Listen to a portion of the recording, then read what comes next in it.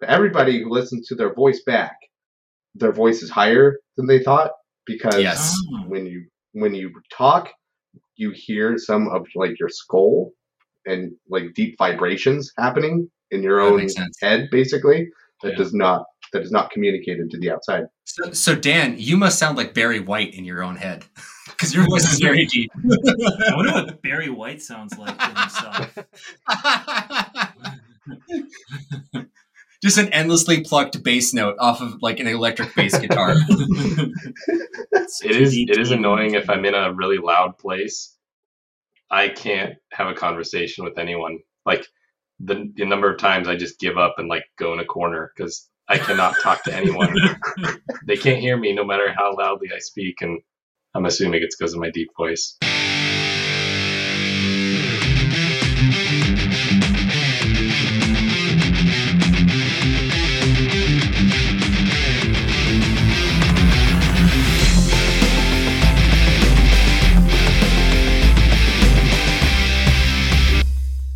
Hello, everyone. Welcome to another episode of Not Your Father's Movies. I'm Vito. I'm Dan.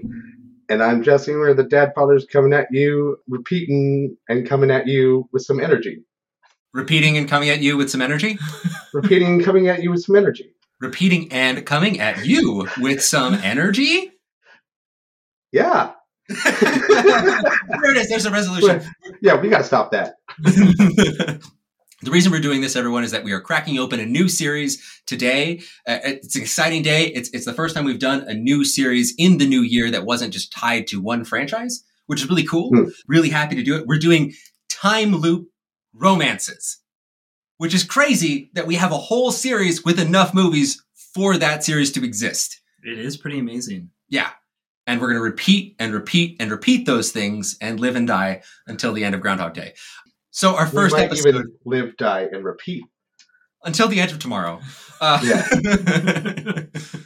But we're here today with the first episode. It's Groundhog Day from 1993, the year of my birth. So this is obviously the best one that we're going to do. I mean, it heralded my coming into the world. You guys were already alive. Mm-hmm. Yeah, that's true. You were just waiting for me to be here. That's true. You were like, it made Groundhog Day for you. That's what it is. Oh, thank you. And you were like the repeat of us because you were the last one. Maybe you're the best one because you're the evolved. You know what? I'm going to stop. According to Groundhog Day logic, I would be the best one. Yes. Yes. Yeah. Well, or maybe you're just the depressed suicidal one. Who knows what stage this landed on? Am I jumping in front of semi-trucks? Am I dropping toasters in bathtubs? We don't know yet. But this is obviously the classic comedy from 1993 starring Bill Murray, written and directed by Harold Ramis. Before we get into that, let's talk about a segment that we've been doing for a while. I think I really like it. I think that we should just keep doing it if y'all are down. It's the what have we been watching or our family's been watching. We need to come up with a catchier title, I think. And any thoughts on what we could call this? What's up? What's up? And you can be like, oh, this is what's up. All right. You know what? Yeah, I'll tell you what's up. I watched The Power of the Dog, and I really didn't like it. Oh. In fact, the more that I think about it, the more I'm like, wow, that was just like really depressing and sad. And like, I didn't like anybody. I didn't care much about what happens after like half the movie, for the second half of the movie. Yeah, maybe that's The Power of the Dog hot take, but it's also up for Best Picture this year, isn't it? Oh, yeah. Yeah. It's a front runner. It's up for a bunch of them. Yeah. I think it actually has the most nominations. Yeah, you're right, Dan. 12, I believe. Yeah, I would understand for actor and cinematography, maybe best score. The score is really good. But yeah, man, if I'm going to watch a movie about a bunch of people that I don't like, I think they should be doing something interesting, or I should find a lot in their character to analyze, and I didn't find either of those things. I just found people I'm just being really sad and not being able to ever get out of it. And it seemed like that's what the movie was about. Things suck. It's like, all right. Well, no, they do get out. They do get out of it. I don't want to spoil The Power of the Dog, but they definitely get out of it. In a way. I think the idea at the end of it is that things have gotten better for several of the characters, maybe? Yeah, 3 of 4. Yeah. I'm not going to spoil the other one, but yeah, 3 of 4 characters are way better off at the end. I think 2 are. Anyway. That's interesting. I felt like the exact opposite from you. I mean, I guess not the exact opposite, but when I watched it, like when I first watched it, I was like, this is a trash movie. This is garbage. And then I thought about it a little bit, and I didn't think that ever. It's a very well-made movie. But but I was frustrated. I was really frustrated. I wrestled with this movie a good bit. I like it a good deal more now than I did initially. And I guess to clarify what I meant, like, I think it sucks, but it's more like maybe only one character has agency and the rest are just like wallowing and they don't know how to fix anything. Like there are bad relationships and they're just bad. There's nothing to be done about it.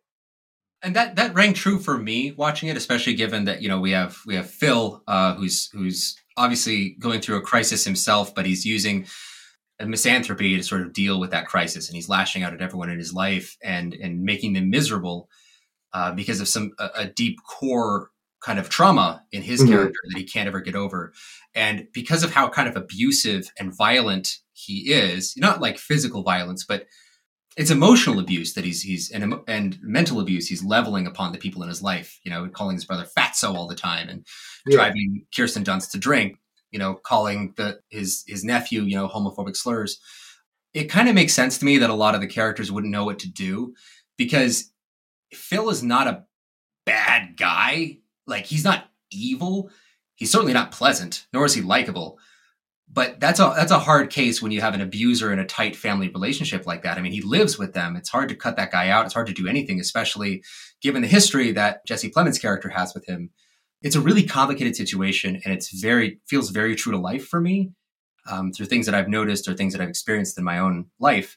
So it makes sense to me that no one would really know what to do, and it can seem like wallowing. But I think it's more than that. I think it's the flailing of innocent people who don't know how to deal with an abuser because of the widespread ramifications that would do to their lives as a whole. And I thought that it was very sensitive and very well observed, even if I agree it is definitely slow, far too slow than it needs to be. Well, it's funny that you just brought all that up. Like, people are just kind of like flailing, because I think I'm personally probably going to talk about that later in this episode about this movie. But it's funny that I could talk about that. You're right. This is kind of about this is about something totally different than Groundhog Day. This sort of like dealing with this sort of person who's been through this sort of emotional trauma. But it's also, when I'm watching a movie about that, if I'm watching, especially if it's supposed to be a drama, which this is supposed to be a drama, it feels like, and there's not really enough drama here. Don't want to just see flailing and not knowing what to do. I would like to focus on characters who are doing something. I think I'll pass the torch to somebody else. I do appreciate what you're saying about it, but I don't think my opinion about The Power of the Dog is really going to change. That's fair. I mean, we're talking about it, so I just wanted to weigh in, because it's not a movie that we maybe in our Oscar episode we might discuss it a little bit more, but it's not a movie that's going to come up a lot. You don't think this is a tried and true dad movie? No. No, I don't. I think that The Dog is a dad movie. The Power of the Dad does not lie with this one. I would love to talk more about Power of the Dog maybe later in the year when we do the Oscar episode, because I mean, it is a big front runner, and I think we do have a lot of thoughts to say about it. I'm not here being like, yeah, Power of the Dog, because I didn't particularly like the movie. I just think that it was very well made, and I would like to discuss the ideas at the heart of it. But in no way did I finish the movie and be like, yes, that resonated deeply. It was more just like, oh, that was a very well made, really unpleasant time. Yeah. Okay. That's this. It's definitely, I kind of like that it was made and that it is a really like the biggest Oscar frontrunner, because I want more movies like this. Not maybe this story or something, but it's like, it's a serious movie. Like this is a work of art that's serious and takes itself seriously. I like that. I agree. I would like more serious movies that don't feel self-serious, but also don't feel the need to wink at the camera. Yeah. Like, bring back an R-rated drama. Yeah. You know, that's what I want. That. All about those. I did get a few moments of that. There were a lot of scenes where, like, who's the main character? Phil? I guess he's technically the main character, where he was looking at the boy and like when he's like pounding the stake into the ground, or he's always like putting something into a hole. I was just like, this is really uncomfortable. I just felt like it almost felt like that. what's that movie? It's the Dewey Cox story. Let's Walk Hard. do it. Yeah. When they're like doing a bunch of like innuendos like right in front of each other. That's what there were many scenes in this movie that I'm like, oh man, that's got to be really intentional. I thought it was a little too ham-fisted and yeah, but the cinematography is still beautiful. Anyway, it's tough with like slow movies too. I feel like making a movie that slow, you're always limiting your audience to a certain number of people that enjoy slow movies. And even myself, there's very rare times that I'm in the mood for a slow movie. So it's tough. Like the mood that even I'm in would determine how I, receive a movie like The Power of the Dog.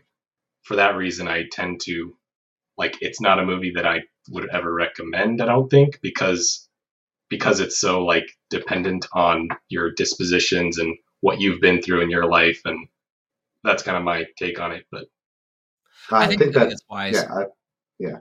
I think that's a pretty good take. It really does depend on what you've seen and done yourself and the kind of people because As someone though that is from Montana and Wyoming, New Zealand sure as shit does not look like Montana, all right? Not for 1 second was I like, yes, the American West. That was shot in New Zealand? Yeah, entirely. Yeah. Oh, I had no idea. Yeah, I mean, you can just tell there's a little hobbits just walking over these mountain ranges, all right?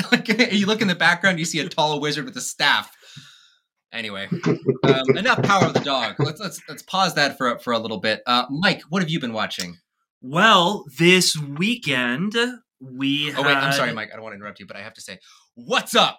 Oh, that's right. What's up with me is that this weekend we had a family movie night and we watched, because of your recommendations, Kung Fu Panda. Yay! It was great. Oh, nice. It was so much fun. They loved it. They were big fans of the whole thing. It's fun, right? Yeah. Oh my gosh, it's so much fun. I was a big fan of the whole thing. I'd never seen it before, and it was a blast. We had a great time. The action scenes are incredible. Oh, they really are. Like really good. Yeah. Yeah. I was very surprised by that. How I don't know how much actual fun it was to watch. And then afterwards, we were practicing kung fu in the backyard. It was great. Kids are jumping around. They're like, I'm going to be the Dragon Warrior. Dad's the Dragon Warrior. We're all the Dragon Warriors. And you shut that down. You said, no, I'm the Dragon Warrior. Yeah. And they're like, yeah, Dad's the Dragon Warrior. Oh, that's great. Yeah, I really enjoyed that movie when I've seen it, but I still haven't showed it to my kids yet. That's a great suggestion, though. That's fantastic. Yeah. I feel like your son will definitely want to be a good guy at the end. Well, actually, no, you know I don't what? know. I don't know. I don't know. Yeah, because Mr. Snow Leopard there, he is quite a cool really dude. Cool. Yeah. He's pretty cool. Yeah. The scene where he breaks out of prison was almost too much for my older daughter. Yeah. Because she's the one who's just jumpy and bounces around a lot, and she can get kind of oh my gosh, there's a lot of drama. Maybe I'm going to leave. But she stayed. She stayed for it. I was very proud of her. It was very brave. And my younger daughter was like, wow, this is terrifying, but it's so cool. This is cool, right, Dad? Am I right that this is cool, or should I be afraid? He's using crossbow bolts as a afraid. staircase, Yeah. I was just very sure to be very vocal. I'm like, oh, this is so awesome. Look, he's using crossbow bolts as a staircase. And they're like, okay, this seems like terror, but I guess it's fun. Excitement is what you're feeling. Later on, or a couple days ago, my older daughter was like, there's sometimes where things are scary, but it's actually kind of fun. It's like, yeah, that's right. That's right. Wow. Very good. So there's a lot of adults that don't know that. Yeah. Good for you. So we're going to watch The Ring next. Yes. The Ring is perfect. Yeah. Dan, have you shown this to your kids? I have not. I have actually not seen Kung Fu Panda since it was in theaters, I think. So I was probably a teenager when it came out. But yeah, it's definitely, now that both of you guys have had success with your families, I'll definitely put it on the list. Yeah. I know my oldest son would love it. He loves everything animated with action. So I'm sure he'll be a huge fan. This is the definition of animated action, yeah. Oh, yeah. And there aren't a whole lot of action-oriented cartoons for kids. Raya and the Last Dragon came out a while ago. And I hated it. Yeah, I hated it too, Jesse. Yeah. And then there's like a wait. couple others. Jesse, Like- no, don't forget the classic, The Legend of the Guardians, The Owls of Ga'Hoole. Of course, that owl movie from Zack Snyder. That is amazing. It's amazing. I keep on hearing it's amazing, but Zack Snyder, I don't care about Zack Snyder anymore. It's How do rad. you get this guy out of my life? It's rad as hell. You're missing out, man. I'll watch it next year. Ugh. Next year because I don't know. I've watched too many Zack Snyder movies for You're my probably gonna taste. have to watch. You're probably gonna have to watch it when Dan has a birthday. Just saying. And I'm here for you, Dan. I have like a dirty little secret, guys. I am excited for his not Star Wars movie. Like I'm actively excited. What is for it called? I don't Like know Rebels, or what is it why. Yeah, called? the Rebel Moon. Rebel Moon. That's Like, right. I really want to see a movie called Rebel Moon. That It's sounds true. great. That sounds really good to me. I mean, you just finished playing The Outer Worlds. Yeah. So you are in a Rebel Moon headspace. exactly. Yeah. Exactly. But I feel like a little bit like that's a dirty, dark secret for I'll me. keep Zach my dirty little secret. There we go. Yeah. Don't tell anyone. Dan, what's up? Oh man, what's up? Let's see. My wife and I recently watched a really good movie. It was a recommendation from a bunch of teacher friends of mine, and it's about. Well, it's called Another Round. Oh yeah. It's about a bunch of teachers. It's a German film, so it's all in German, but there's subtitles, and it's got Matt Mikkelsen, Yeah. who's amazing in it, and it's about a bunch of teachers who essentially they do a like social experiment where they retain like a low level of intoxication for a prolonged period of time, and they try to see if They're microdosing will. alcohol. essentially yeah, like they're very scientific about it, and they log all of their findings, and they're trying to figure out if it like has a good effect or a bad effect to their social and professional lives. It's really good though, really really good. So I think we're watching that tomorrow night Oh, really? for the movie Okay. night. Yeah. That's cool because I've been excited to see this movie ever Yeah. since. I think it was Mike that brought it up in the top 5 episode over a year ago. Still haven't seen it since then. Same. But yeah, I keep meaning to see it. I do like this guy. This director is Thomas well known. Vinterberg. Yeah, Vinterberg. I think I've seen a cut. Didn't he? Did he did. do The Hunt? He did The Hunt. Yeah. Which is another one about a teacher. Okay. And Much different scenario. Much different scenario. Yeah, I watched that before becoming a teacher, and I was terrified ever since. Mhm. Yeah, it's about a kindergarten teacher who like his student comes out and accuses him of molesting her, and then the small town just like turns on him instantly. And I think at the outset it's like not true, Sure. but like she just says it. I guess this guy really likes teachers. Yeah. It's funny that your teacher friends recommended Another Round. Yeah. No, they love it. I don't remember which one in particular mentioned it, but right when he mentioned it, all of them were like, "Yes, that is a great movie." So, Have you're a they fan also of it, Mike? been trying the alcohol experiment, where they're Um, maintaining a low level of Independently intoxication? of each other. I guess Yeah. we'll know in a few years if they can break dance. But Yeah, man, it was very interesting. It's a beautiful movie in a lot of ways, and it's a really weird movie because I feel like any American movie that would take up this premise would have a very clearly defined sort of ending where like this is a bad idea right, and like alcohol is destructive, and Hmm. this movie, I don't know if it comes down with an opinion. Don't at spoil the it. end. Yeah, I'm not going to spoil anything. That might even be Yeah. a spoiler itself, but it's about so much more than that. There's also this sort of background story that I found really interesting, sort of about the movie. I don't know if you know this, Dan, but Thomas Vinterberg tragically lost his daughter sort of right before they started filming this movie. She was going to be in it. She was going to be in it to a drunk driving incident. Yeah. wow, And this movie is dedicated to her. And his speech at the Academy Awards when he got the Yeah. Best International Film, he had a really beautiful speech about her and talked about how it was a comedy, and it was really moving, actually. Yeah. Yeah, I think that adds to how moving this movie is. In I don't know. I feel like sort of all the things that you say about it, everything I heard about it made me think like, oh, this is going to be a dark movie. And it's really not, right? Like it's very much not a dark movie.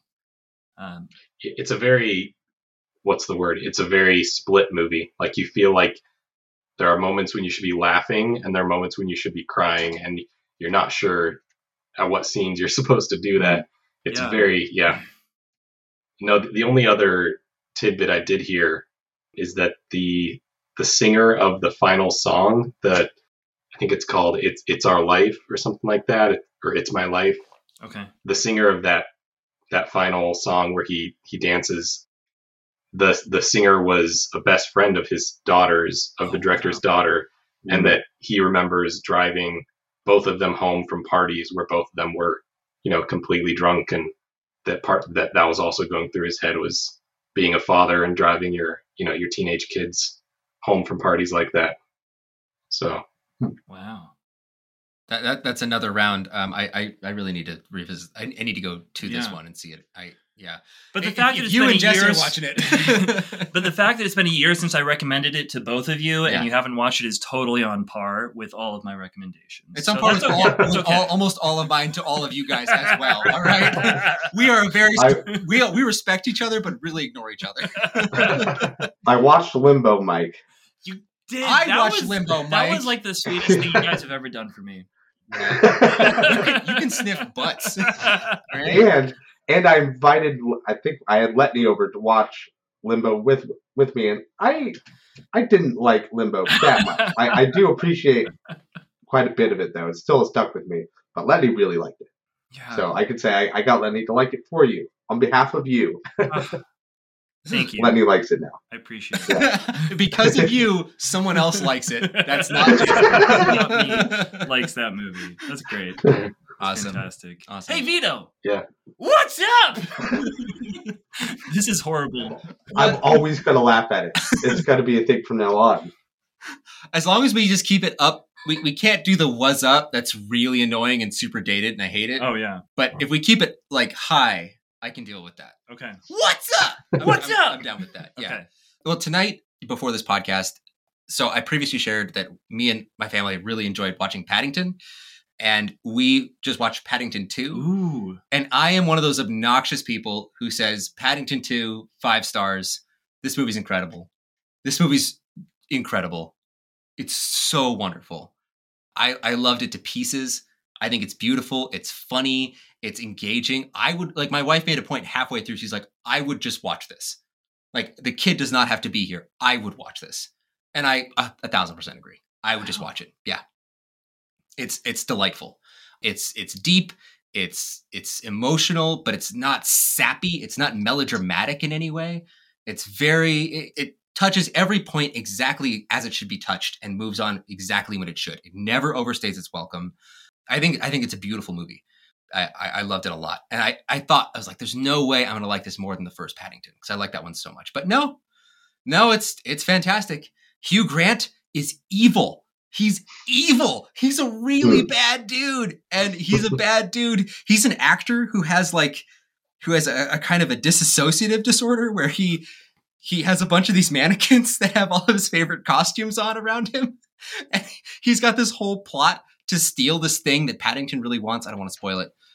But he in a Smeagol kind of way, like a Gollum way, he is putting on different voices and the camera focuses on the different mannequins as he uses different accents for everybody while he talks to himself. But it's funny and it's a kid's movie and it's never like sad and he's never scary. Like the tone is perfect. The tone is a wall-to-wall perfect. It's family friendly for literally any age. There's numerous times where my daughter, because some of the humor is very cringy, I looked at my daughter and she's actively cringing, like trying to hide. There's moments where it's really sweet and I look over and she's smiling at how nice it is. And other moments where something bad will happen to Paddington and I just see like this frown on her face. It was just so easy for her to follow, but it was also complex enough for me to be really interested. So Paddington 2, man, it's amazing. Fantastic. All right. I can't think of a single thing wrong with it. I love it very much. Yeah, I think I've written it off because it's called Paddington 2. Yep. which is up there for me with like the Country Bears too. Two Country, Two Bears. I'm not even sure if that's a movie, but I think we just Yeah, came I- up with that one, but it's a great title. I remember watching the trailers to I think it was the first Paddington here in the States, and it just looked like, yeah, your next cringy kids movie, like this bear that gets up, into all these hijinks, and it just looked so dumb. I didn't watch it Yeah. for I think a decade because of those trailers, but then I heard it it was some sort of like top movies list, and they were raving about Paddington. I'm like, what in the world? This is a dumb kids movie. Like, this shouldn't be on here. And my wife and I checked both of them out, and yeah, we were both floored by them. Like, there's so much to them, and it's so clever, and it's got the British thing going for it, where it's the humor is right on point. So yeah, it's wry, it's dry, it's never crude, but it's always very clever. Like it's a PG rated Edgar Wright, but not nearly so manic. But it's I don't know. Yeah. I think it's beautiful. I think well said, Dan. Yeah, you guys got to watch them. They're great. Yeah. Did you show it to your kids too? we have not. We watched them before we had kids. Oh, okay. So In the I don't before know why. times. Yeah, before. See, you don't need them. No. You don't need kids to enjoy them. It's true. That's really cool. Yeah. Okay. Yeah. Okay. Like this would probably be a better date night movie for me and my wife rather than Prisoners or Last Night in Soho or any of the other movies that we watched on date nights. It would be a nice change, but also no, I watched these blind with both of them with my child who's 4, and I was completely okay with everything on screen. Cool. There's one part where Hugh Grant dresses up as a nun, which I thought would be offensive, but was actually really funny. Fantastic. Anyway, that's what's up. What's up? What's up? What's up? What's up? What's up? What's better? That's Mike? what's up. There we go. Just have Mike do them all. That's what I wanted. Great. Yeah. And now we're going to get back into our main feature here, Groundhog Day.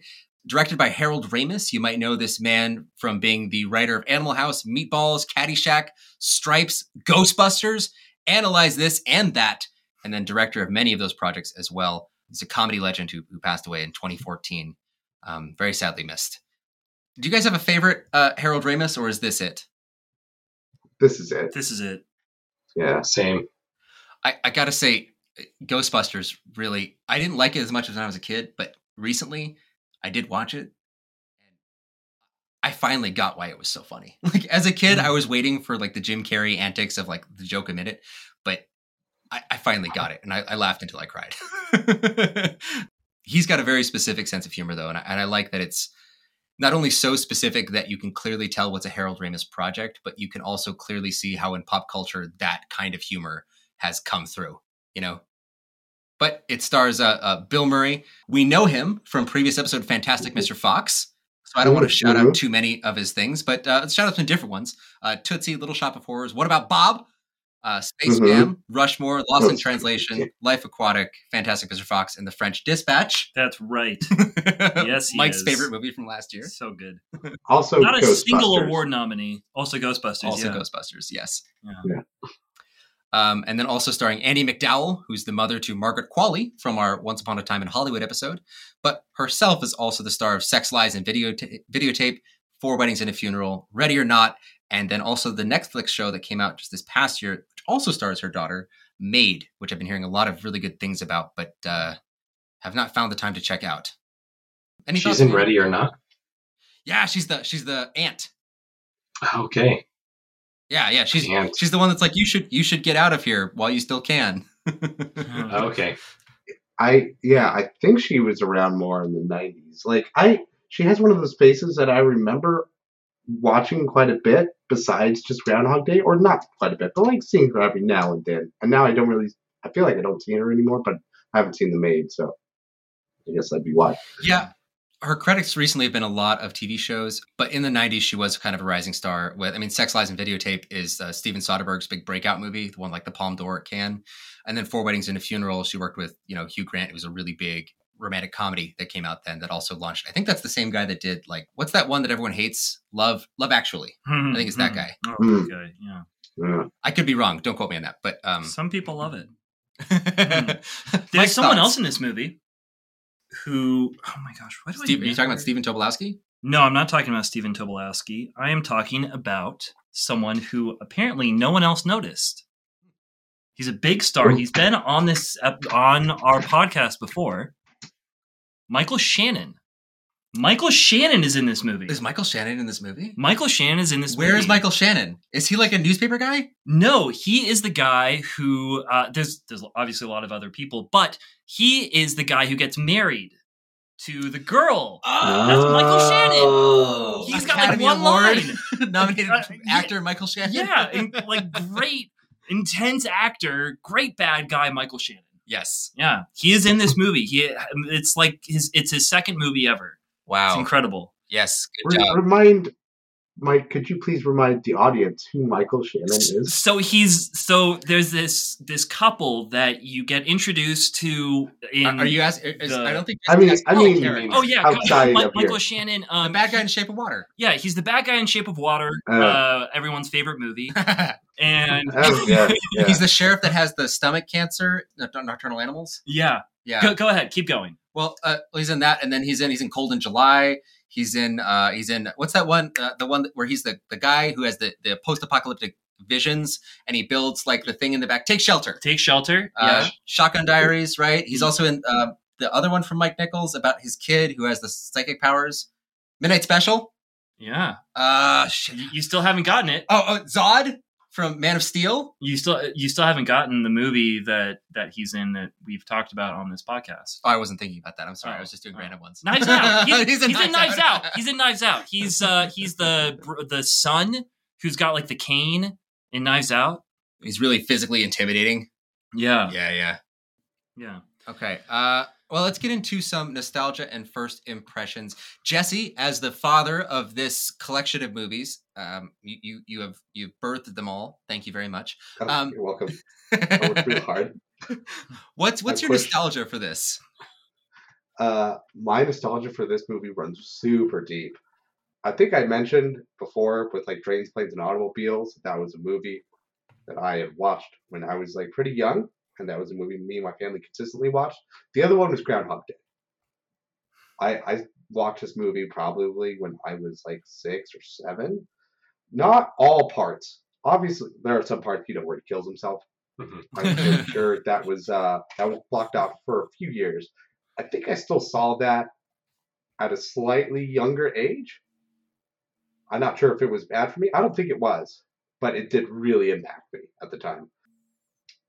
Yeah, this has been a movie that's been with me and my family for a very long time. I love this movie. I've always really liked it. I've always thought it was super funny. And then when it's not funny, I like to think about what it's presenting here. I think this movie has made me more of like an existential person to some degree. Like this movie first introduced me to the concept of what do you do if you just have all the time in the world? It's something I'd never really thought of before. You just really try hard not to break your glasses. Wait, what? Because you said all short story. Yeah, all the time in the world. It's also Twilight Zone episode. Oh yeah, okay. Yeah, well, I didn't watch the Twilight Zone. I just watched this. I watched this. I think it was a vampire movie, an old black and white one where somebody was immortal and he was kind of going crazy. And that was the only other movie that has introduced me to this sort of concept now. But anyway, when I was younger, I didn't even get the implications, except for the loneliness. The loneliness of this sort of lifestyle was like something that really struck me as a kid. Yeah, and I think it stayed with me in like weird ways throughout my life. I mean, it's hard to tell exactly what, but I've always been like fascinated with time travel and reliving the same thing over and over and wondering what you had to do if you have this much time on your hands. And I love the hopeful note of this movie that says maybe you become a better person because of it, or at least that you can become a better person. Yeah. Yeah, love this movie. And I've always loved this movie. I still love this movie. Still probably a 5-star movie. I know it probably doesn't really deserve 5 stars, but I will just give it that. Sure. How about you, Dan? Yeah, I was trying to remember the last time, or the first time I saw it. I don't remember. I know it was as an adult. I know I didn't watch this as a kid, but as an adult, I remember liking it the first time I watched it, and it just kind of stuck with me. I kept thinking about it, and then these other Groundhog Day type movies would come out, and it would always make me rethink about this one and how Yeah. like this one did it almost better than any of the others in a certain way. It's kind of the genesis of all of those other Groundhog Day type movies, and Yeah. in some ways I think it's kind of amazing that this one does it so well. A lot of these Genesis type movies they'll get a good premise or a good gimmick, but then it takes other directors later down the road to really make it interesting or make it impactful or make it meaningful. And this one, I think, does all of those things really well. Yeah. And I agree with you about it being kind of that like introduction to, what would you call it, like existentialism, or that kind of feeling of living the same day and having all the time in the world. Like, what would you do as a person? I remember I had a similar experience when I read the book. It's called The Picture of Dorian Gray, where this guy has basically all of his actions are he's devoid of any evil consequence of any of his actions. He doesn't grow older. He doesn't get hurt. He doesn't become ugly by the ugly actions he does. They just go to the painting, right? Yeah, all of the painting or the portrait of him is what receives all of the negative effects of his life. And I remember reading that and thinking, wow, I guess I don't need to do all these evil things because somebody else already tried them all and they led to unhappiness. So and that was like teenage me. But I remember having a similar feeling with this. It was like, wow, if I had all the time in the world, I would probably go down a similar path and, try everything, right?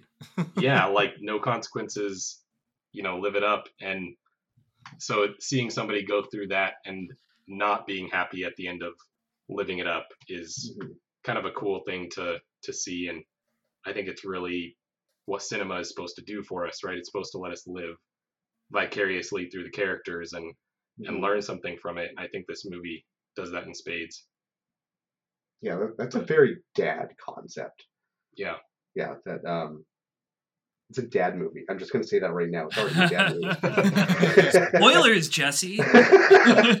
I'll repeat it later in the podcast. All right. Yeah. What about you, Mike? First impressions?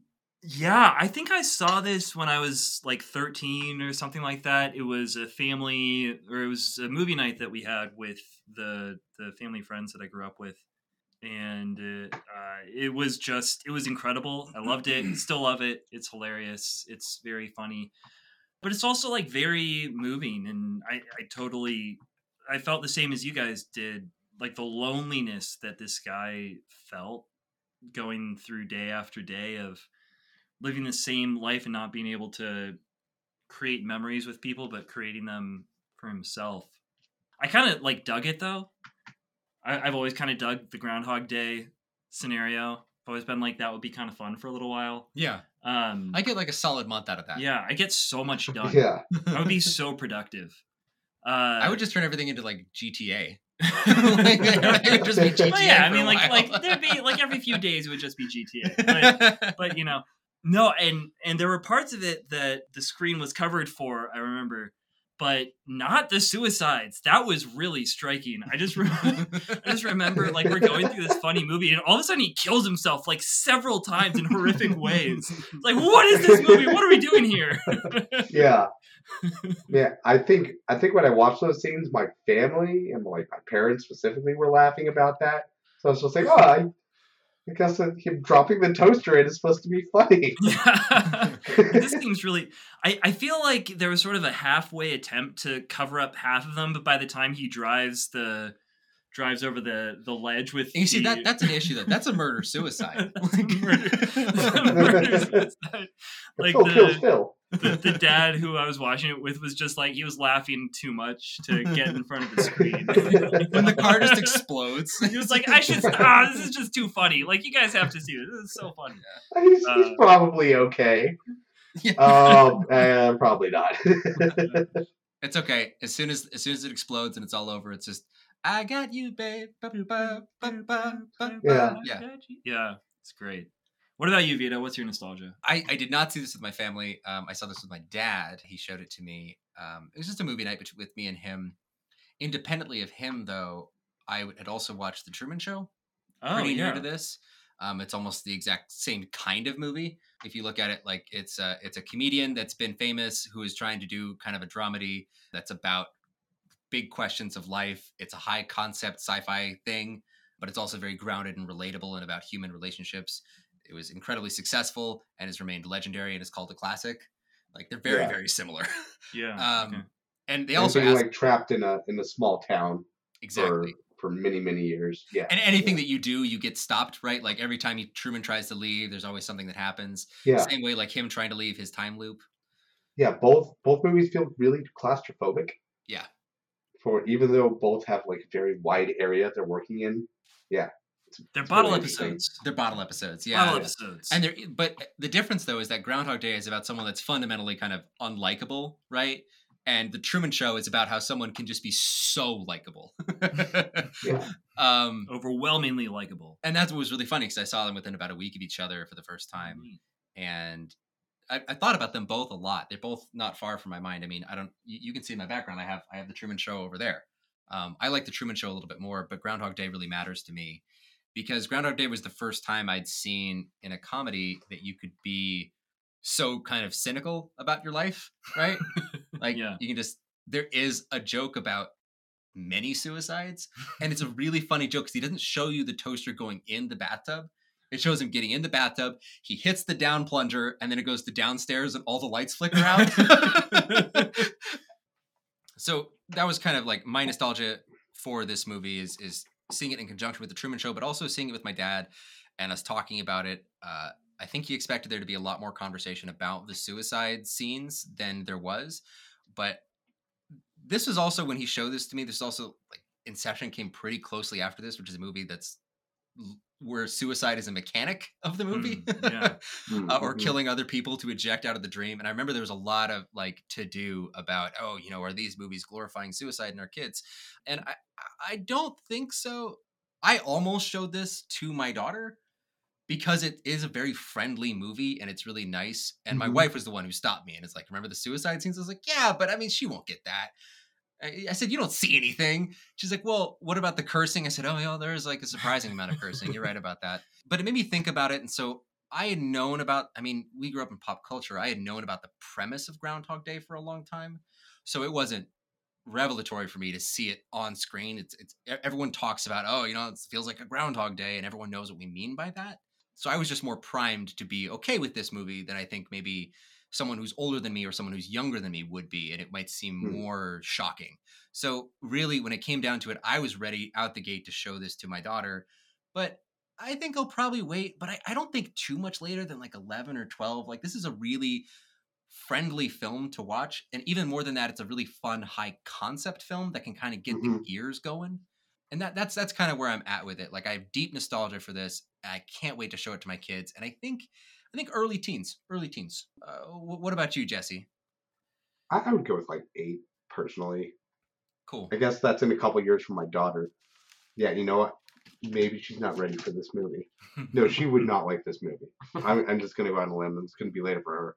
My son, yeah, I'm probably going to wait till he's 8. But like with the suicide stuff, that doesn't even concern me. I think if we're watching it together, she can gauge my reaction just like I did with my parents, figure out how I should feel right now. And I think there was some talk afterwards, or just a brief mention, like, yeah, don't commit suicide. What he's doing is very bad, but this is a movie. It's like in Harry Potter, like, they're doing magic. You can't do magic. It's like in Star Wars, they use the Force. You can't use the Force. It's Groundhog Day. He kills himself. You can't kill yourself. Yeah. So it never even like crossed my mind this was like real at all. Except when the only scene that's exceptional for that is the scene where he falls off the building and then you see his dead body like laying in the morgue afterwards. That's when I was older, I was like, ooh, he's actually dead. He's really dead. He's not just like waking up at 6 a.m. He's like, he's dissociated from his body. His body's still there. That hit me differently. So I probably covered that up. Like I was like, okay, maybe this is when I do what Mike's friend's dad did walk in front of the screen for a little bit, and then they continue watching. Like you get up there and then you like fart, you know. be a clown for the kids a little bit. It's an interlude. Yeah. Dad's butt. How about It you, is a Dan? question. Yeah, it is a question of like, what are you going to do to skip scenes as a dad? I feel like, are you going to be the fast forwarder that sometimes misses, key dialogue? It never works. Yeah. Like that's a lazy dad go-to, Yeah. but it's never worked for me. I'll usually end up in the middle of the scene I'm skipping. Yeah. Like, yeah. My parents go were too legendary for that. My parents were just like, oh, they want to, skip boobs and penises. And what do they land on? Boobs and penises. And what is their instinct? To pause. Yeah. Oh no! Pause. Wait. And then you try and fast forward, but then it has to like Yeah. Get And going. It goes in slow motion. Like if you're watching on DVD, it's funny. Yeah. This VHS, it was much harder because then you're physically trying to get to the next point in the tape. Yeah. And at least now we have like skip 10 seconds or, you can click further along. The VHS is just like the two gray bars, but you can see everything beyond the gray bars. Yeah. Dan, what age do you think for your kids, or will you? I definitely will show it to my kids. I think probably 13, 14, just because like the language. Yeah, I don't really want my younger kids like picking up on that, thinking it's funny to use this language. I think that's one that I have to keep reminding myself as a dad. Like my kids will repeat this in school the next day if this is in the movie, and it like as you become an adult, it becomes less of a deal. You're like, yeah, they say the F word or they whatever, but it really does matter for kids to hear that stuff. But I also agree that I want them to like see it early enough that they can have these profound ideas, coming into their minds. And so, yeah, I don't know, maybe 13 is too old, because even at 11 and 12, they're probably having some of these ideas, like they can grasp some of the ideas. So yeah, I'd say 13 or 14 for myself. Like, what do you think? Yeah, I'd probably 11, 12, 13, something like that. Yeah. Because you'd probably do it with the two of your kids who are pretty close in age. I mean, same sort of thing. Like the cussing, I don't want my kids running around dropping F-bombs. Okay, sorry, wait. You guys have both brought it up, but maybe I glossed over it in my mind completely. Is there that much? There's some shits and some dams, but I don't remember an F word. You're right. I don't remember an F word. But I mean, there's like a liberal. This is a 1993 PG movie, right? So that means like as we talked about with Trains, Planes, and Automobiles, right? Like that's an R-rated movie because of like 15 F words in 1 minute, right? Right. But apart from that, it's PG. But like a PG then just meant this could be E.T. or this is Raiders of the Lost Ark or like this is any other thing. Yeah. It's a grab bag. Yeah. There just won't be nudity. That's all we know. Yeah. Whereas a PG movie in the 70s will definitely have nudity, which is something that we discovered. There just won't be like decapitations. Yeah. Yeah, because Airplane is PG, right? Yeah, I think so. Yeah. Yeah. There's this movie about like a sniper or an assassin or something that my mom remembered. Like, 3 Days of the Condor? Maybe? I can't remember what it's called. My mom was like, "Oh, this is a great movie I remember from when we were kids," and like there's Parallax just View? full frontal nudity in it. The MPAA, you're gonna say. She's like, "Oh, I didn't think that was gonna be here." Well, if you think about it, PG means parental guidance, right? So anything that is not really hardcore is just under parental guidance. Yeah, exactly. Guide your kids, parents. Exactly. Like I feel like Alien was an X rating, but you can see why Alien would be X. You know? Yeah. Alien was an X rating for the chest bursting. Yeah.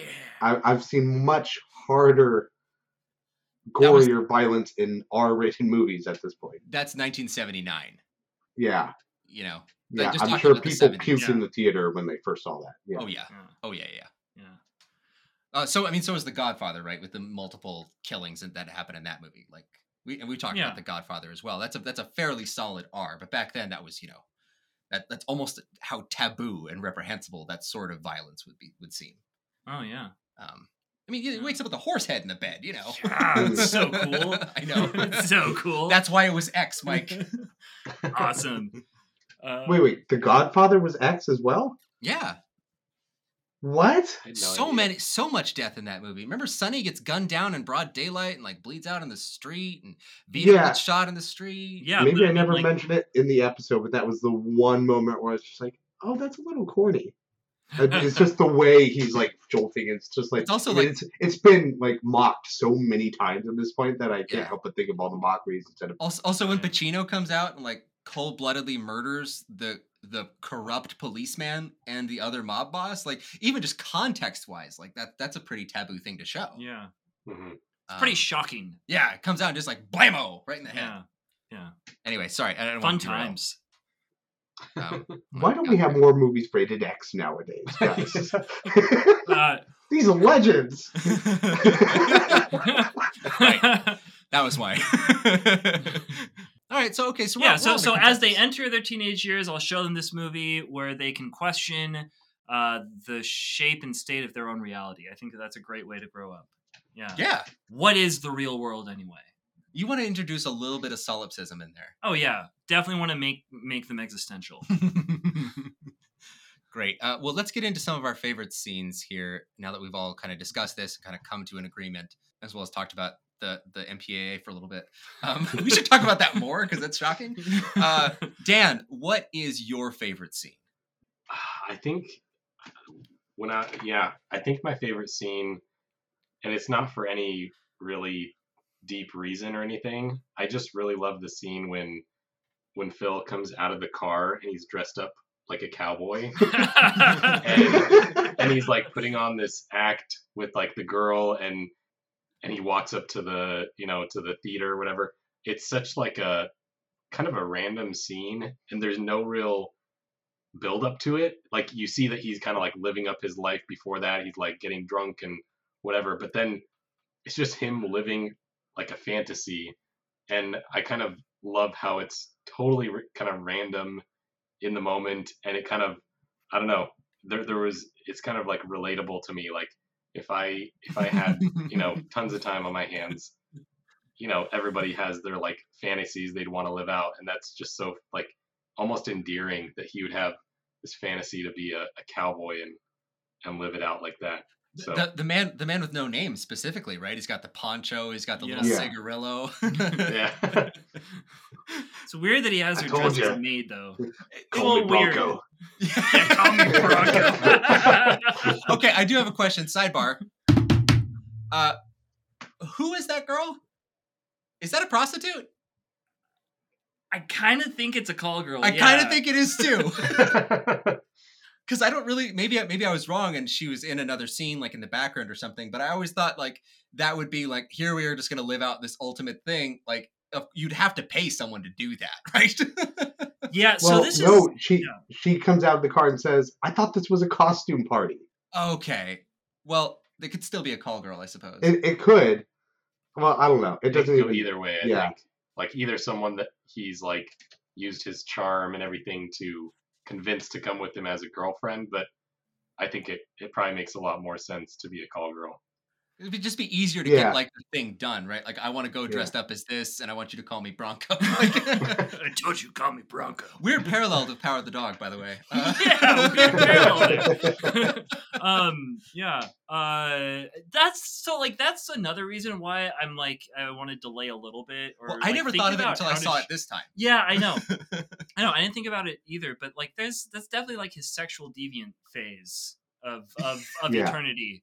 You know, He did a lot more. he kicks it off by like manipulating the chick in the Nancy. Nancy. Nancy. That's right, who went to school with Which took Mrs. Mrs. Wilson or Walsh. whatever. Just- yeah, an insane amount of time to do. Just how many days? yeah, yeah. Yeah. I like that movie, every time the movie could get bogged down in something, it doesn't. Yeah, And it yeah, just moves right. on. yeah. It's like, this is a Yeah. part of the thing, and you move on, because of course it would happen, because it would make sense. The movie's trying to be logical. yeah. And in another way that other movies such as Palm Springs can get bogged down in that for a little bit and mine it for comedic gold. Mhm. Here, we just do a couple jokes and move on to the next thing. Like, next is the suicide phase. Yeah. Next is like Yeah, the you helping got- people phase. Next is like the learning piano phase. Yeah. Yeah, Dan, that's actually a really good scene, though. And it really ties into kind of what I would do if I was in isolation. Like eventually it would come down to real life cosplay and not caring what other people thought. I feel like that would happen a lot quicker than any of us would want to admit. It would to probably be happen honest. day 3. Yeah, Like the first day actually. would be like shock. Second day would be like minor speeding. And then third day would be like, maybe I am a cowboy. Yeah. Did you say minor speeding? You're just like going 10 miles over the speed limit? Like maybe 15 to For live minor dangerously? minor speeding for me is probably felony speeding for most people. But I'd probably like try donuts. Like I've never done donuts in my car. Yeah, I might knock over some mailboxes, like with my Yeah. car door as I go Yeah. past them. Your neighborhood's really good for that. You got Yeah. all sorts of mailboxes There's out there. all sorts of mailboxes. Yeah. It's true. Fling out my Ford door, knock them down. Yeah. Jesse, what about you? What's your favorite scene? All right, so growing up, Ned Ryerson, all the Ned Ryerson interactions individually constituted the entirety of Groundhog Day to me. I always loved just Ned. Ned, Needle-Nose Ned, Ned the Head.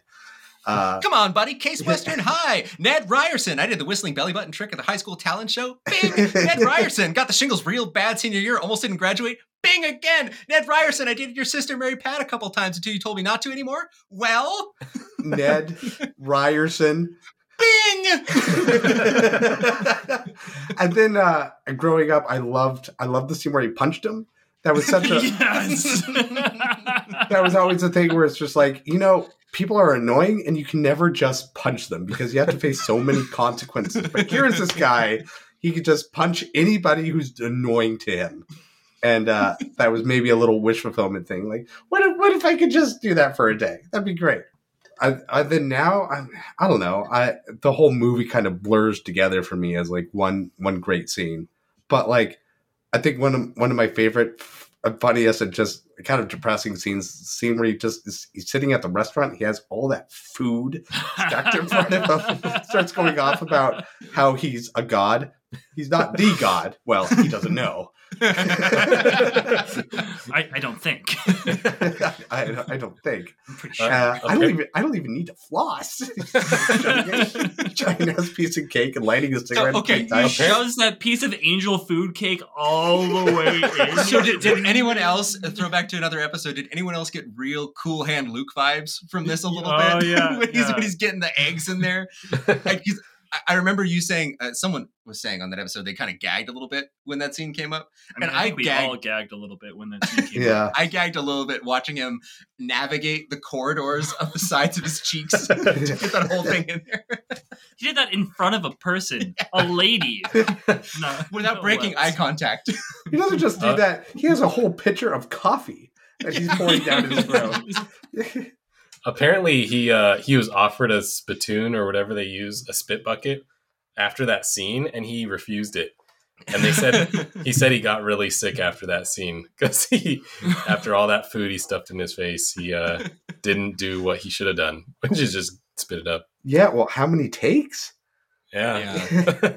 So I guess during the making of this, he was going through a pretty rough time in his life. I think there was a divorce that was happening in Bill Murray's life. And of course, this famously ended the relationship between him and Harold Ramis until Harold Ramis's deathbed in 2014. They were best friends. I mean, look at their credits together, Mhm. And what's really sad is with that knowledge, for the first time watching this movie again, there are numerous moments where I don't think they had enough makeup to help Bill Murray out. Because there's times where he is rough looking, where he looks haggard, kind of beyond the scope of the movie. Like he looks like really pale, and it looks like they're trying to help him with makeup, but it's not really working. And there's multiple moments where I wonder, like, is this acting or are you just being depressed on screen?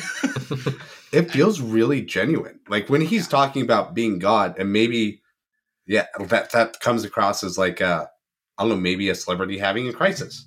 Maybe thinking he is kind of God here for a second.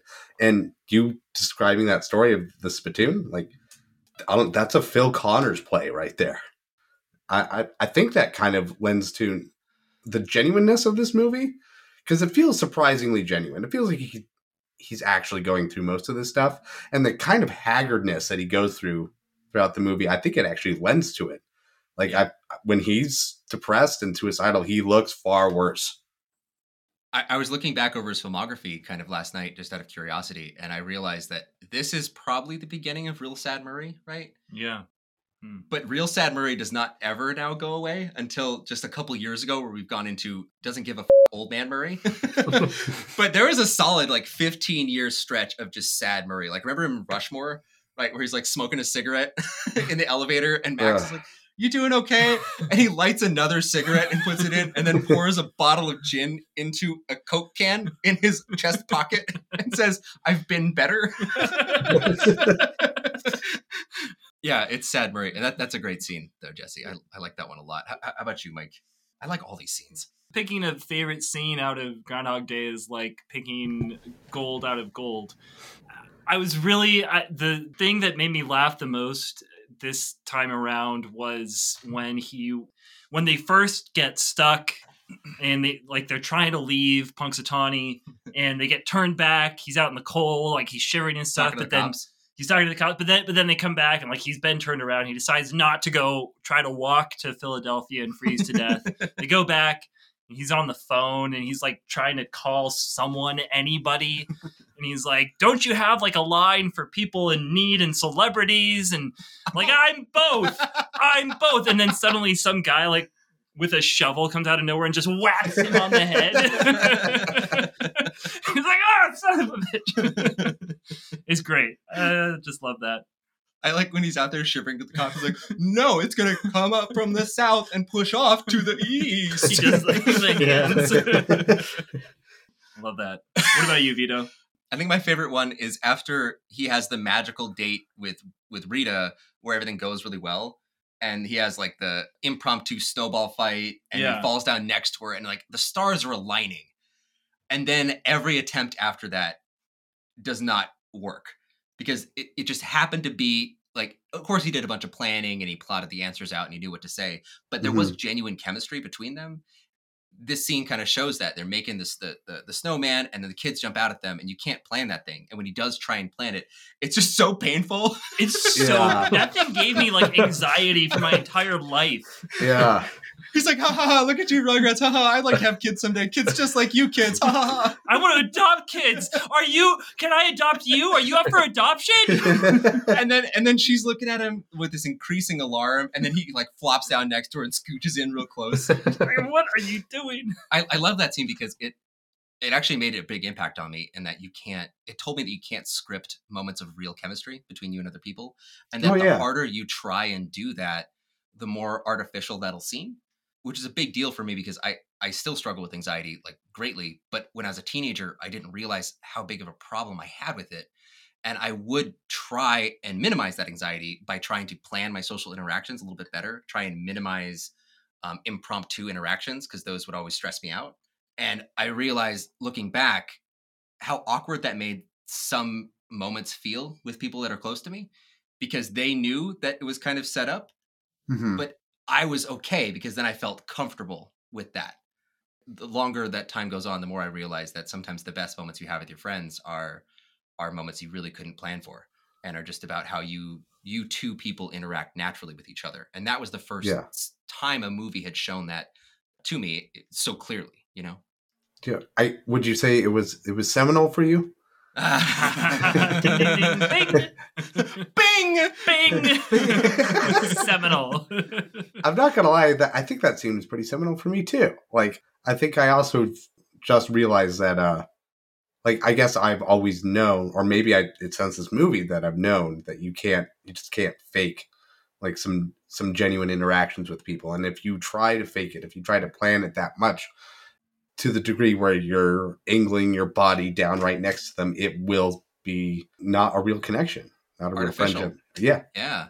Yeah. There's so many people I wanted to be friends with where I tried to do something that didn't seem natural to get closer to them because I knew that we would be friends, but it never worked because of how weird it was that I was trying so hard. Yeah. But I was like, no, it'll work. You just got to give me a chance.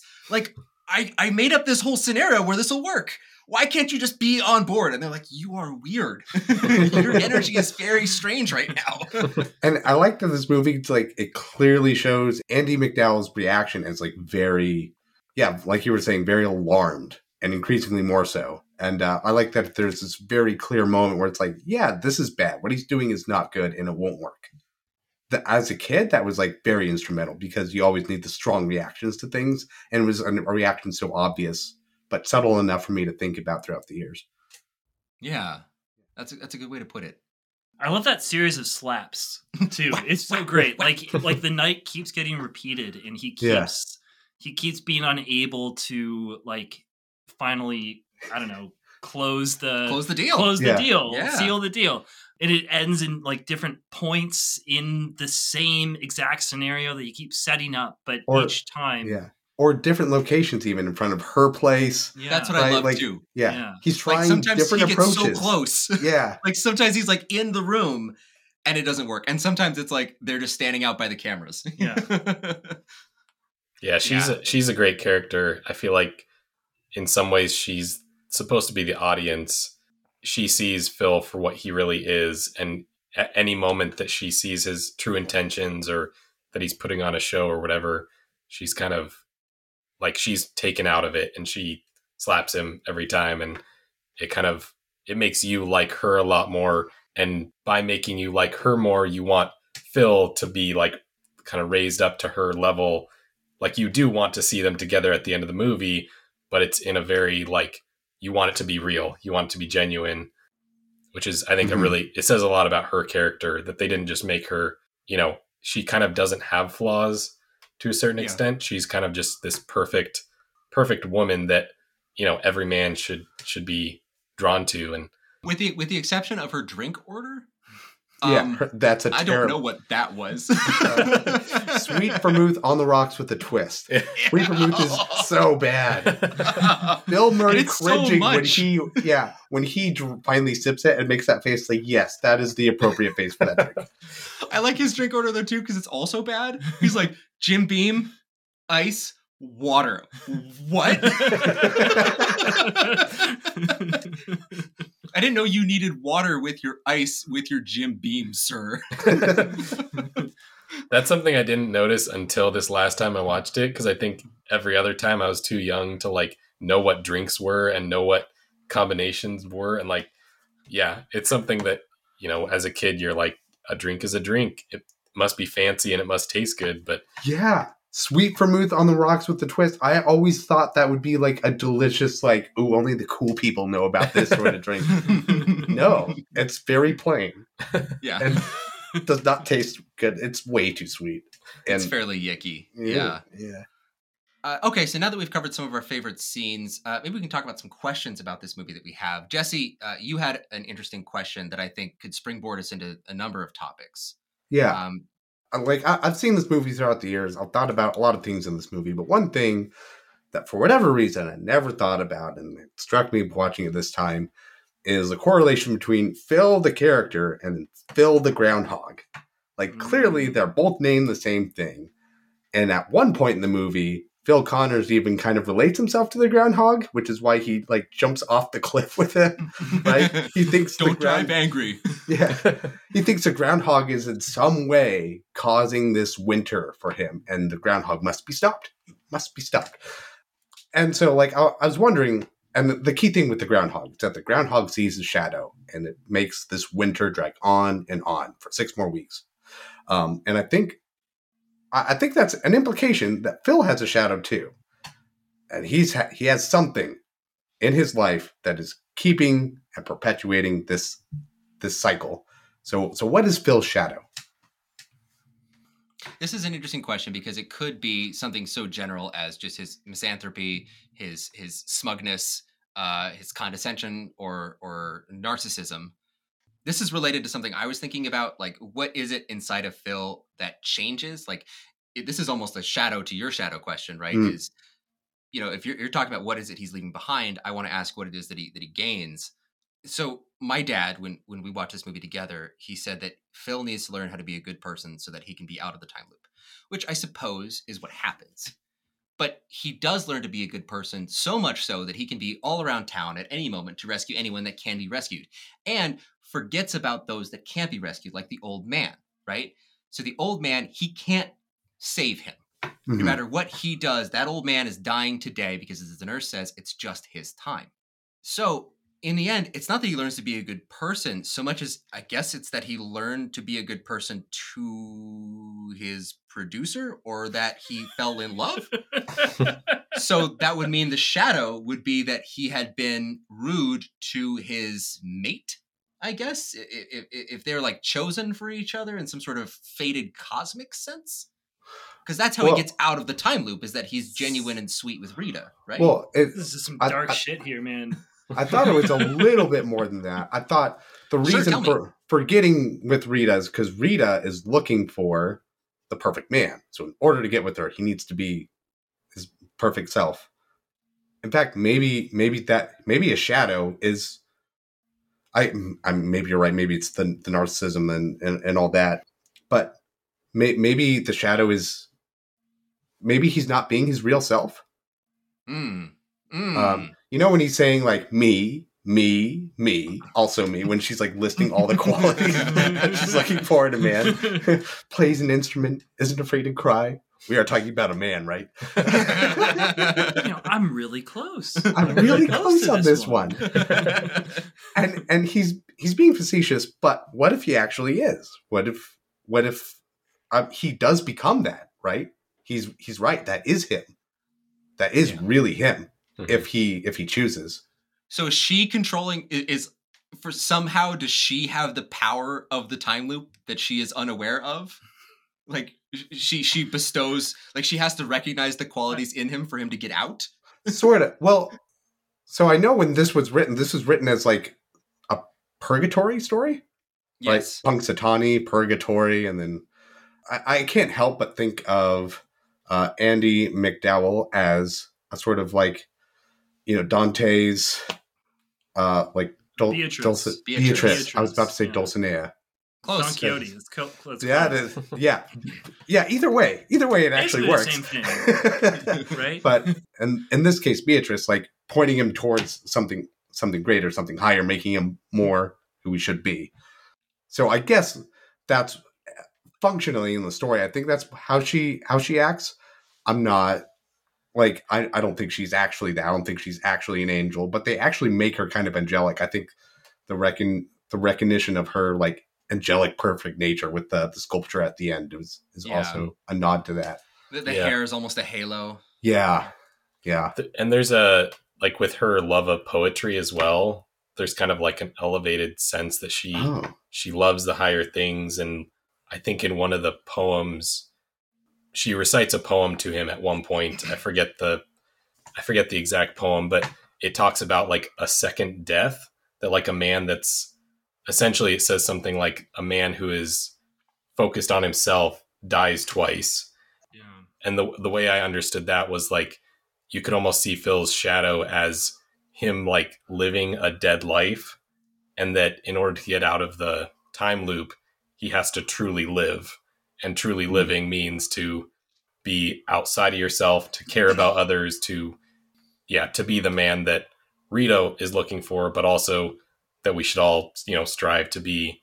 And I know that's very general, but I think there's definitely that like death and life are so closely tied in the movie. And I always saw that poem could be kind of hinting at that like in order to live again, he has to, live for the first time in his life, kind of. I like that. I actually feel a sense of closure given this discussion that I haven't actually felt about this movie before, because it's always been kind of he was good, and then the movie's over, and then you're supposed to be okay with that because that's kind of all that is on the surface for the movie to give you. But I actually feel a deeper understanding now that we're even just broaching this seriously, because this I think has come up multiple times, like in college, you're out drinking late at night and you're like, what even happened in Groundhog Day?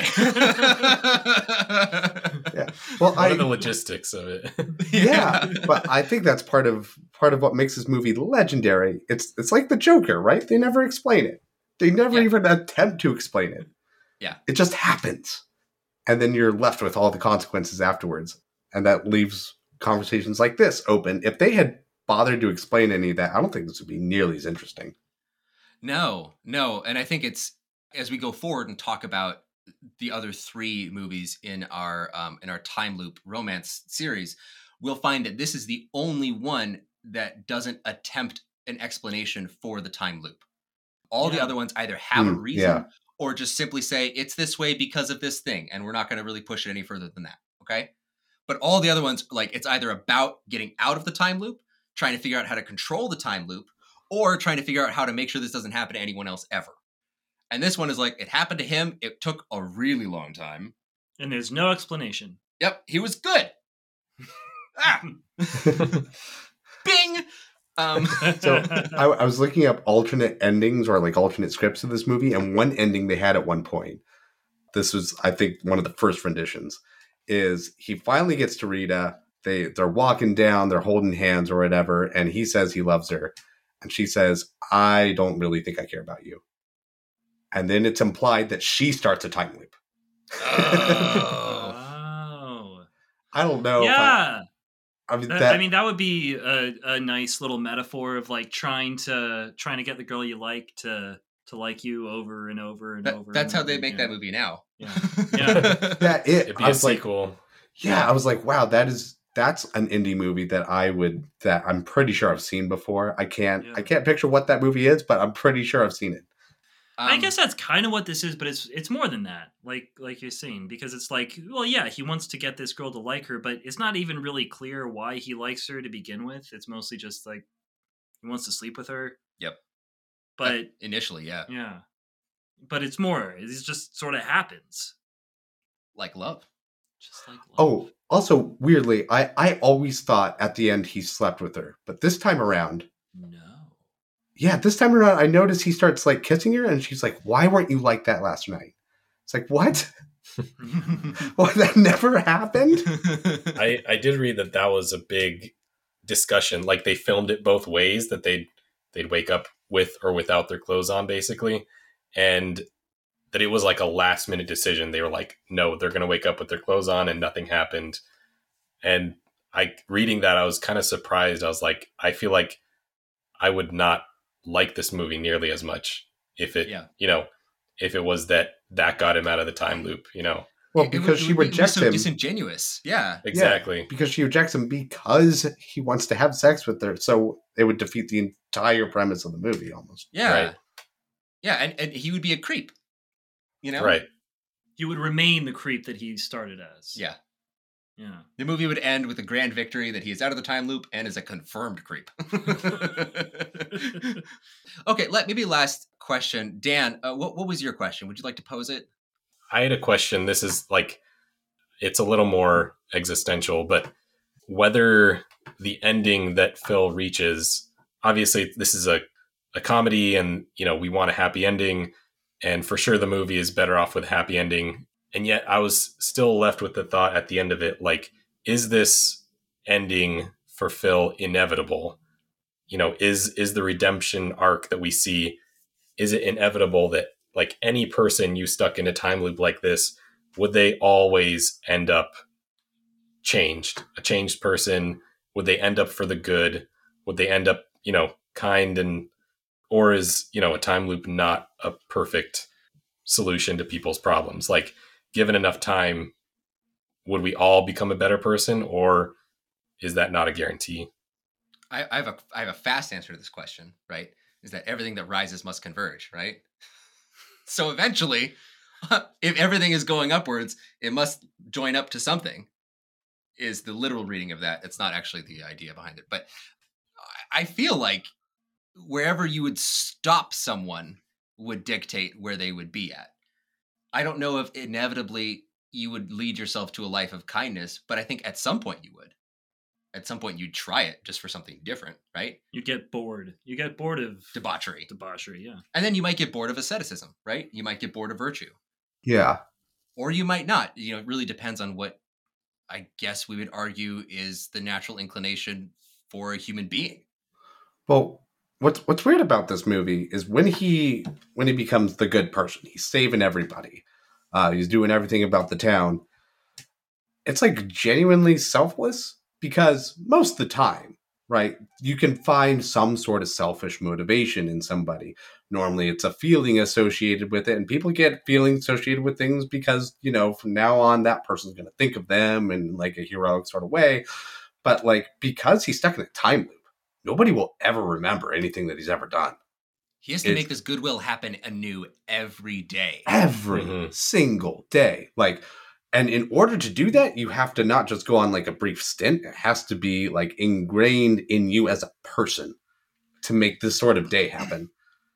So I think I'll go even further and say, like, I think what you were describing, Vito, I think you're right. I think somebody will inevitably try to be like a good person for like a little while. Yeah. But I don't think they will do this.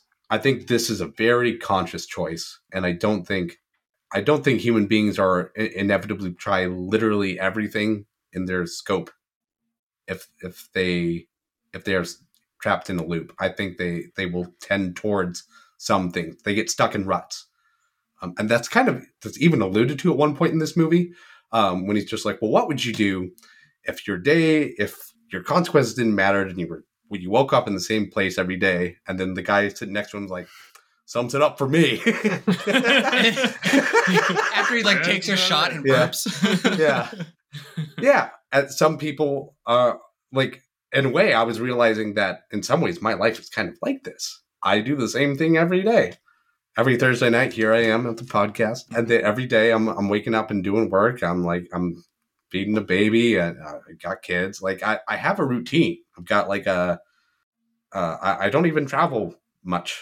Like I feel a little bit stuck sometimes, but I think everybody does to some degree. I honestly think the time loop idea isn't even that science fiction. I think we're all kind of stuck in this. Like I think this is mostly how life works. Yeah. And people aren't always good. That's why it's appealing, right? That's why these sorts of stories is because when you get stuck in the grind of middle age and family where you can't avoid your responsibilities anymore, and the best thing you can do is seek to improve your station more, which means you need to grind more. It just feels like I'm stuck in a really terrible level of an RPG that I did not want to start playing. Yeah. But I think to conclude that thought or something, or to continue that thought, maybe it does seem though, like, man, I feel like I've gotten stuck in loops with my life, my real world life. Like I have a real life. And sometimes you sort of forget that because you just keep doing this loop. You're like, oh, I'm just doing the same thing every day. In these last 2 years, especially, right? I wake up, I go to my office and in my house, I go in there for 8 hours or so. And then I come back out and I stay here. This is where I do my life. But the way to break out of that is by recognizing the humanity of the people around you and by choosing, like, he's having fun at the end. It's not like this is a chore to him. He's playing piano. Got like he's playing, but it's not just that. Not just like, oh, I'm having fun playing piano. He's having fun every day, becoming like the guy that the town loves. Like he's becoming the guy of the town. Like that's fun. Yeah. Because he goes and like he saves this kid who's flying out of the tree and like doing all this is errands. This is errands. He's having fun doing it. And it's that like consistent sort of thing that brings you out, like choosing to realize the life of the other people around you, that it's not just you. I think that's a big big truth in life, and that this movie, the time loop sort of idea, lends itself to. Yeah, and even when he's having fun in that scene in the ballroom or whatever where everyone's dancing, he's still like wearing glasses and he's just having fun, like making everyone else have a good time, right? He's not out there breakdancing or something. He's just having fun, like putting the music on, and there's still something selfless about what he's doing. No, it's a thought that I've had too about, you hear all these stories of men in their, having a midlife crisis. It's gotta be because they have that daily grind that just becomes too much for them. And they have to mix it up, and they have to return to their childhood and experience something new again. Yeah, I feel like it's kind of neat to see a movie like this where somebody goes through all of those stages and like experiences all of it. And this is what they come to, is the selflessness is what really brings happiness. And yeah, I feel like in some ways that's like the people that are older in my life that I admire the most are the ones that seem to have learned that lesson. Mm-hmm. Like they've become a selfless human being. They're interested in me and my life. They're interested in my family. They're interested in other people around them. And those tend to be the older people in my life that I respect more and, Mm-hmm. you know, enjoy being around. This podcast is my midlife crisis. That's what we're doing every week. I love the idea of inevitability in this movie. I don't have a whole lot to say about it, but just like it's something that it awoke that thought in me. Those ideas, like gravity's rainbow. You know, Oh yeah, the truth coming inevitably to light in Lob rocks. Knives Out, right, or whatever it is.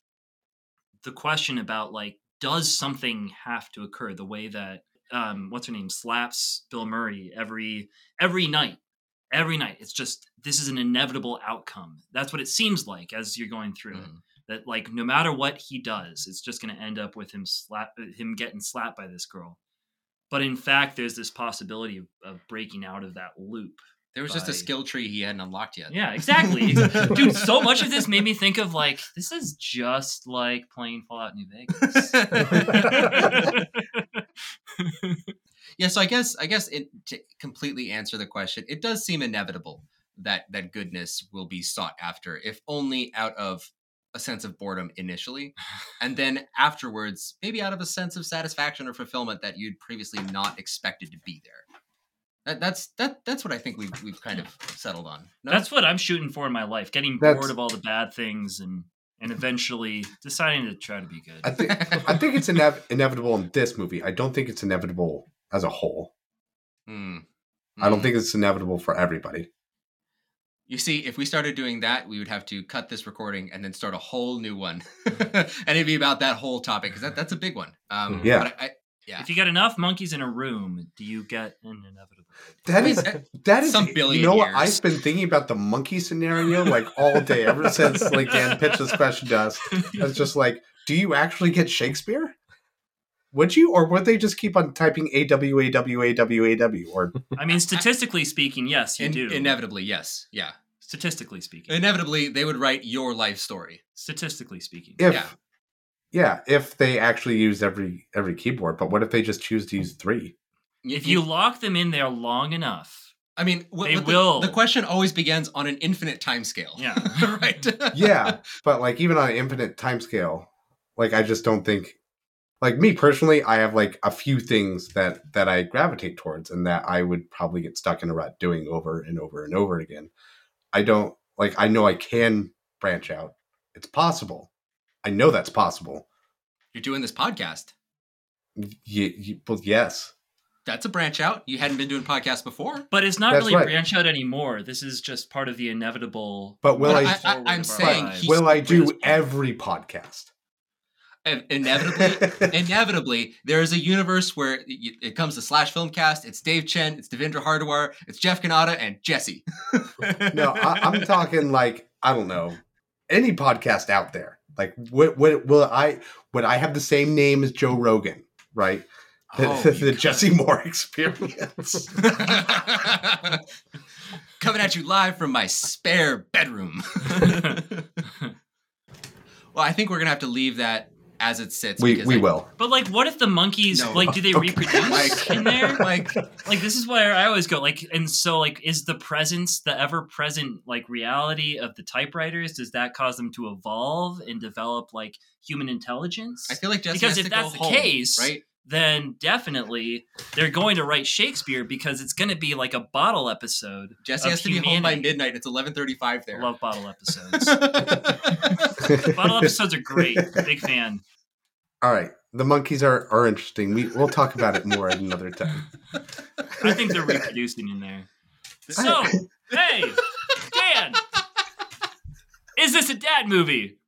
Absolutely. I don't know. I don't know if there's anything more dad than this. It's it's got everything. It's hilarious. It's got Bill Murray, and I'll definitely show it to my kids, and I hope they watch it and think of me. Cool. Yeah. What about you, Jesse? Yeah, Is it a basically, dad movie? absolutely the same thing. It's definitely a dad movie. It's great to see with kids. It's great to remind myself what it means to be, a human choosing to be good, and I'm going to pass it on to my kids. I want my kids to think about this movie. It's just so funny. It's just such a great comedy. Yeah, love everything about it. How about you, Mike? Yeah, this is absolutely a dad movie. Yeah, like you guys said. Reproducing monkeys or no? Well, that's in the subtext.